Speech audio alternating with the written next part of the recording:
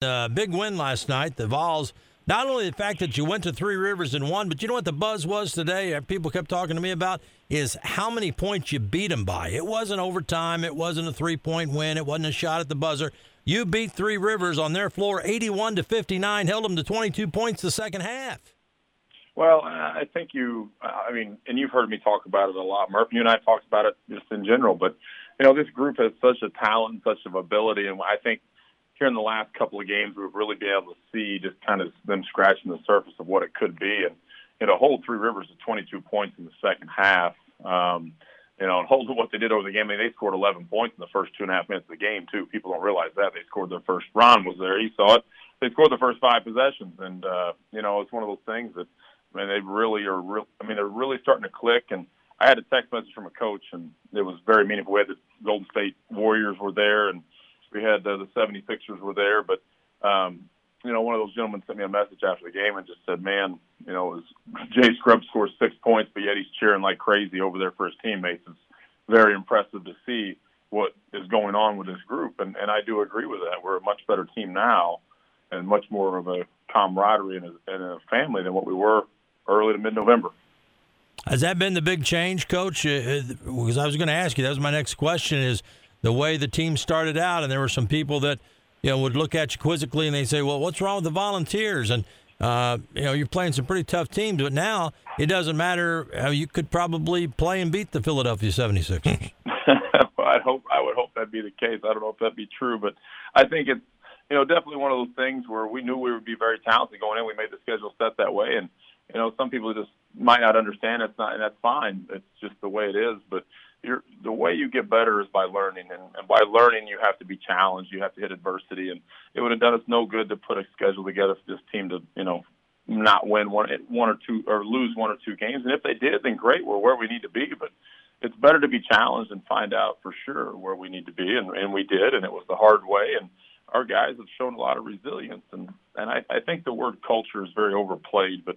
I think our coaches, our group of our family, our players have created an environment of accountability. And when you have that type of environment, the accountability doesn't just stretch from the classroom to the practice floor. It stretches to the games and the community and so on. And, we've done a really good job, the players have, of, stepping that standard up even higher, I think, over the last few weeks. To go through what we went through the last 5-6 games is been very impressive. I told them that was a very tough week they went through, and to put the cherry on top by beating a very good Three Rivers team, in my opinion, who beat Highland, they beat Highland by 20, who beat Vincennes at their place. Their only loss. Three Rivers is going to win a lot of games this year. Coach, we always enjoy having players in. We had Sid Curry in here earlier, and he did a great job. I think personifies this ball club and how they act and how they interact with people. He said he didn't like cupcakes. We had trouble believing that. He didn't want any of those cupcakes.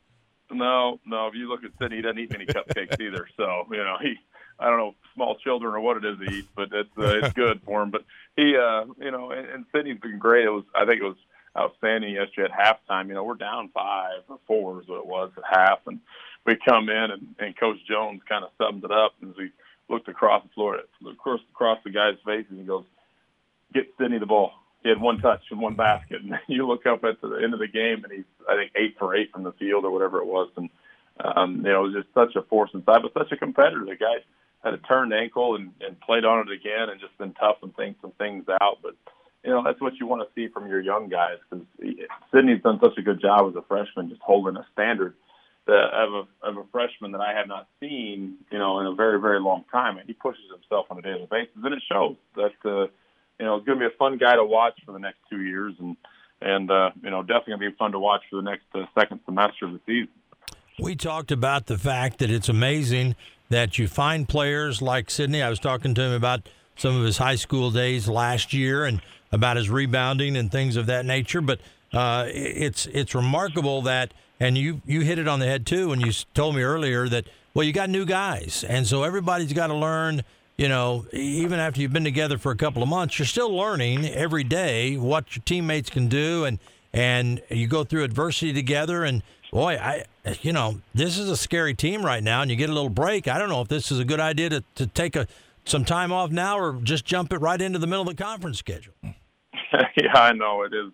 It's it is a tough time, and you're exactly right. It does scare you to think what it could come back and be. And but like I said, it came down to a lot of these guys just they're buying in, they're understanding the culture of 9 new guys.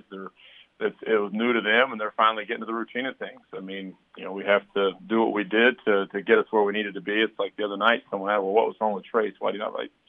He was late to something. It's just like I said, it's one of those things where they're going to do what we allow them to do and get away with, and we got an extreme amount of talent and extreme amount of I think guys with big hearts that want to win, and if us as coaches and mentors allow them to do what they want to do, they're going to fail. If we allow them to be guided from the standpoint of what the standards are, they've got a chance to be really good. And I'm extremely fortunate, Murph, and you've been around my group of assistants and staff, and I got a group of guys that care about kids, and they're not afraid to tell me no and not tell me what I want to hear. And I think that's a lot of the reason why we're very successful is, I don't have a bunch of yes men around me just going along with the flow. They challenge, they try to make things different, try to make things better. And I think that's, a lot of the reason why we've seen such a growth in our group in such a short period of time is because of the assistants and the ideas they've come up with down the stretch here.